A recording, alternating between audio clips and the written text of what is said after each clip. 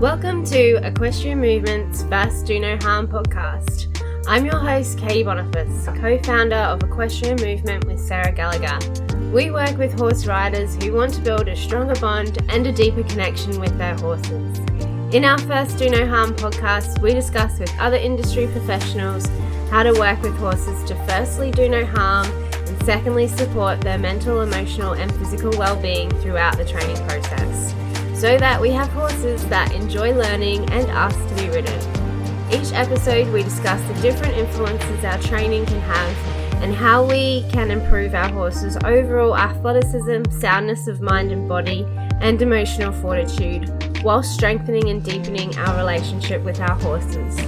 Each week I will endeavour to bring to you a new episode on horse riding, training, handling and husbandry, or an interview with other industry professionals to help you address where and why you might get stuck in creating the beautiful union of dancing souls that is the equestrian sport.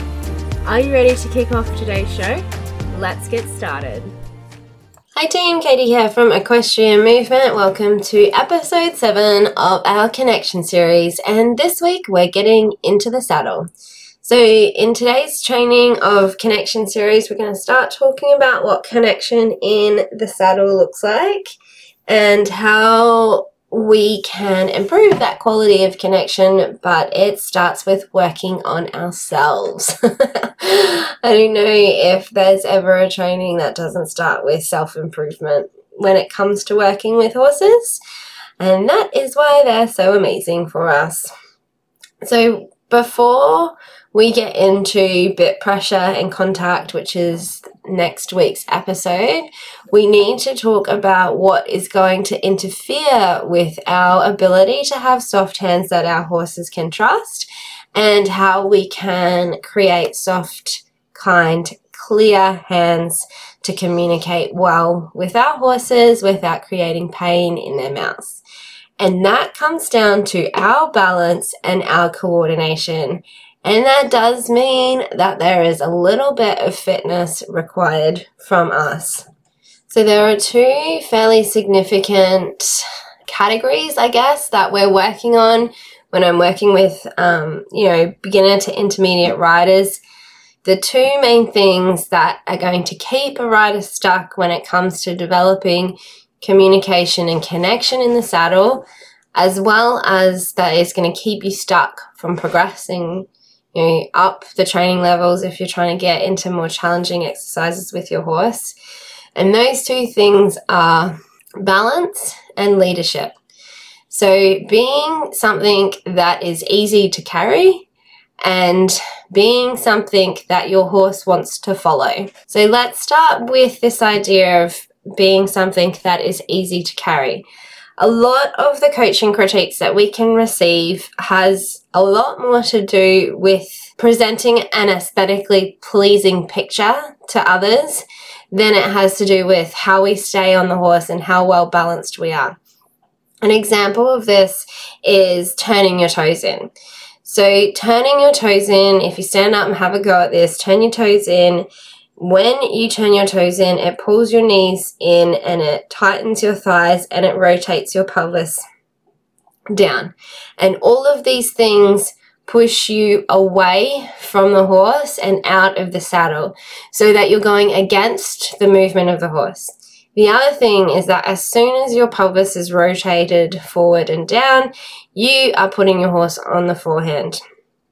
The biggest challenge that we have with developing our dressage skills in general is being able to get our pelvis into a neutral position first and foremost, and then being able to isolate and maneuver our pelvis independently to communicate effectively with the horse.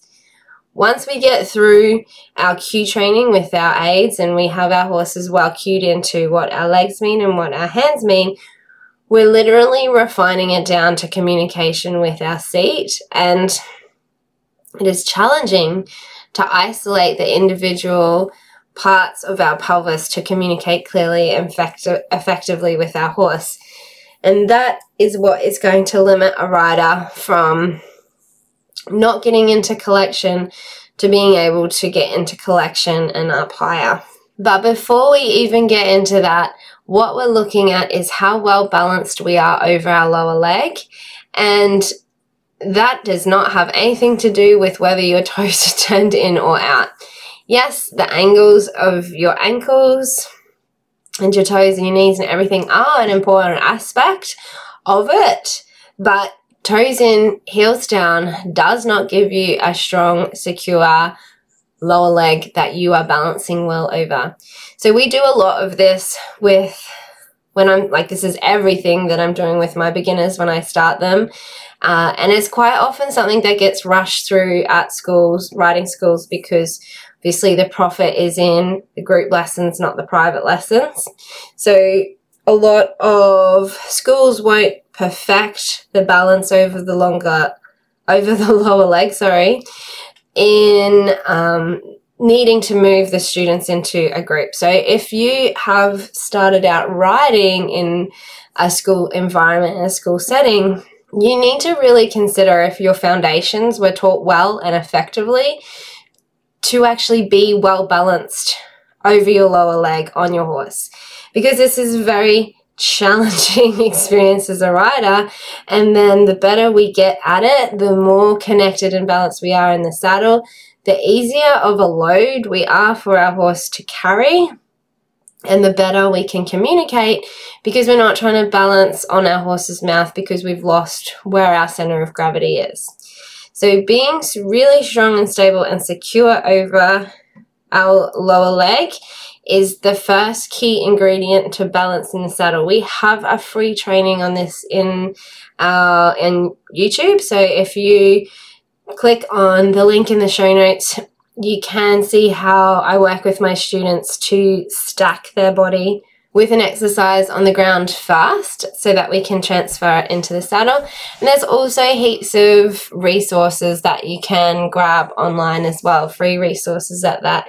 Ready to Ride Physio has a whole YouTube channel dedicated to improving our balance and our core through Pilates for horse riders. We can link that up in the show notes as well.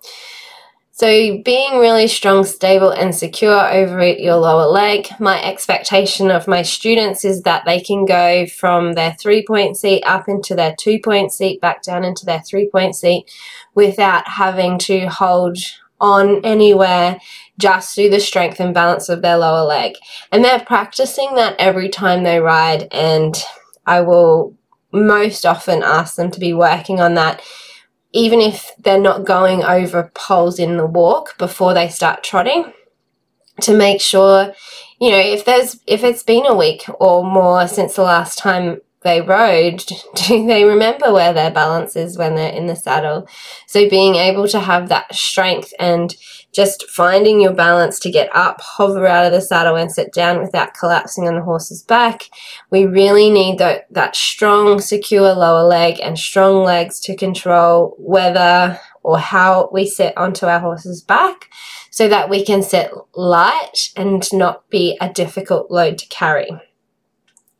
So the second part, after we have a really nice lower leg that is going to be strong, secure, and stable underneath us, we then need to be able to move our upper body.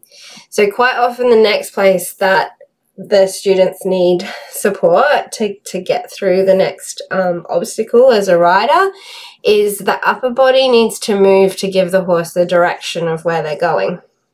And what will happen if you haven't identified where your center of gravity and where your balance is in your stirrups, then you're going to crunch down and you're going to fold over and you're going to try and squish yourself to stay balanced down instead of holding yourself from your center of gravity and growing out of that. So this is a really important concept to understand as a horse rider, is that if you don't know how to hold yourself from your center and which allows for freedom of movement of your limbs and your extremities, then you're really not going to be able to communicate clearly with your horse. If you're kind of scrunching up your shoulders and scrunching down to try and hold your balance, if your body is tight trying to hold your balance and scrunch your center of gravity down to find your balance, then your communication is going to be very unclear with your horse. And this is where we're going to create fights and arguments with them because your hand is saying one thing and your shoulders are saying another. So what happens here is to try and be strong in a rein aid because you're not strong in your body.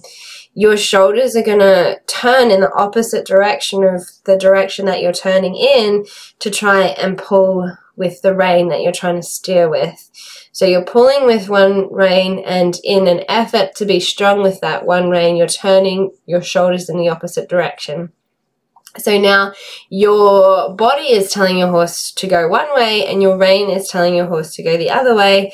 And which one should your horse listen to? And this is where our communication breakdown is going to start to happen in the saddle. We're going to get a lot more resistance to bit pressure and contact because our body isn't leading the conversation, it's conflicting with the conversation. So once we have a strong, stable, secure lower leg that we are able to hover over, we then need to be able to twist through the waist.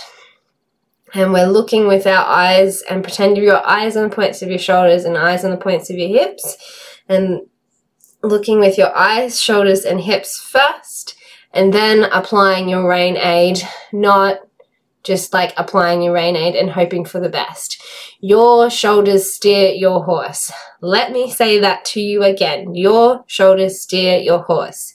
If you are trying to steer your horse from your rein, you are undoubtedly struggling with a horse that is falling out with the shoulder and not following the rein all the time. Because when we apply bit pressure to our horse's mouth, they don't sweetly go, oh yeah, there's a piece of metal in my mouth, I'm just going to follow that. They feel it on their mouth and they balance against it because it's pulling them off balance. So the more that you are pulling your horse to try and steer it, the more you are pulling your horse off of balance. So it's really important that you practice your coordination and your cueing in the walk and then go up into the trot. And then if it's falling apart in the trot, don't just try and push through it. Come back to the walk, make sure your coordination, your balance, and your cueing is right.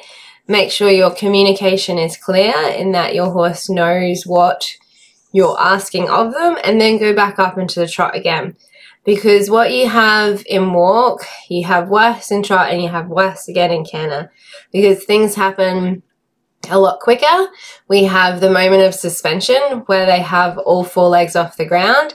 And so if we aren't grounded and centered on their back and our horse isn't grounded and centered into their four legs well, then they're constantly fighting with their balance and then constantly fighting to balance us on their back, being a little swingy, tall thing that changes where their center of gravity is. And then this is where they're going to start bracing. They're bracing to try and stay balanced underneath us and so that we don't fall off. So not being a burden to our horses when they're trying to carry us, being something that is easy to carry is doing the hard, boring work that we didn't really get into horse riding for. But we don't have to do heaps of it to improve just a little.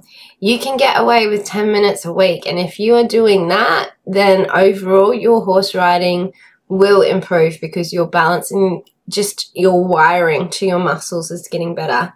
If you can do postural corrections day to day, like in the car, sitting at your office, stand up from your chair, have a stretch, stack your posture, sit down again. Every time that you can remember to correct your posture, standing over your dishes, doing the poo pick, tacking your horse up, anytime that you can just do a quick little restack of your body, you are going to be becoming a better horse rider. And not only that, but you'll actually be a lot happier and healthier when you're older because you will have kept your posture stronger for longer and not let it deteriorate. So check out the links in the show notes to see how you can do 5 minutes of posture work before you ride. That is going to not only warm your back up and make you an easier human to carry for your horse, but is also long-term going to really help with just general pain management in our own bodies. If you're anything like me, you've got 30 plus years of injuries from falling off horses. So just this posture and getting a massage alone has helped me continue riding without as much pain. Until next week, happy trails. If you're loving what you're listening to on the podcast, you might be starting to recognize that trying to control your horse through submission-based training is the worst way to ask your horse to look after you. If you're working with or riding horses, you know how unpredictable and sometimes scary they can be. Unfortunately, most struggling horse riders make the mistake of thinking they can physically control their 400 plus kilo fur babies by moving their feet or spooking them into responding with flags and join up. Without giving your horse a reason to care about you and look after you, you will most likely end up with a horse that is disconnected at best, shut down or explosive at worst because they can't communicate their needs with you, especially if you are already scared, worried or nervous handling your horse. That's why we've created our new free online training experience, Building a Connection with Your Horse. This is how I've gone about creating safe horses for beginners, no matter the breed or previous handling experiences.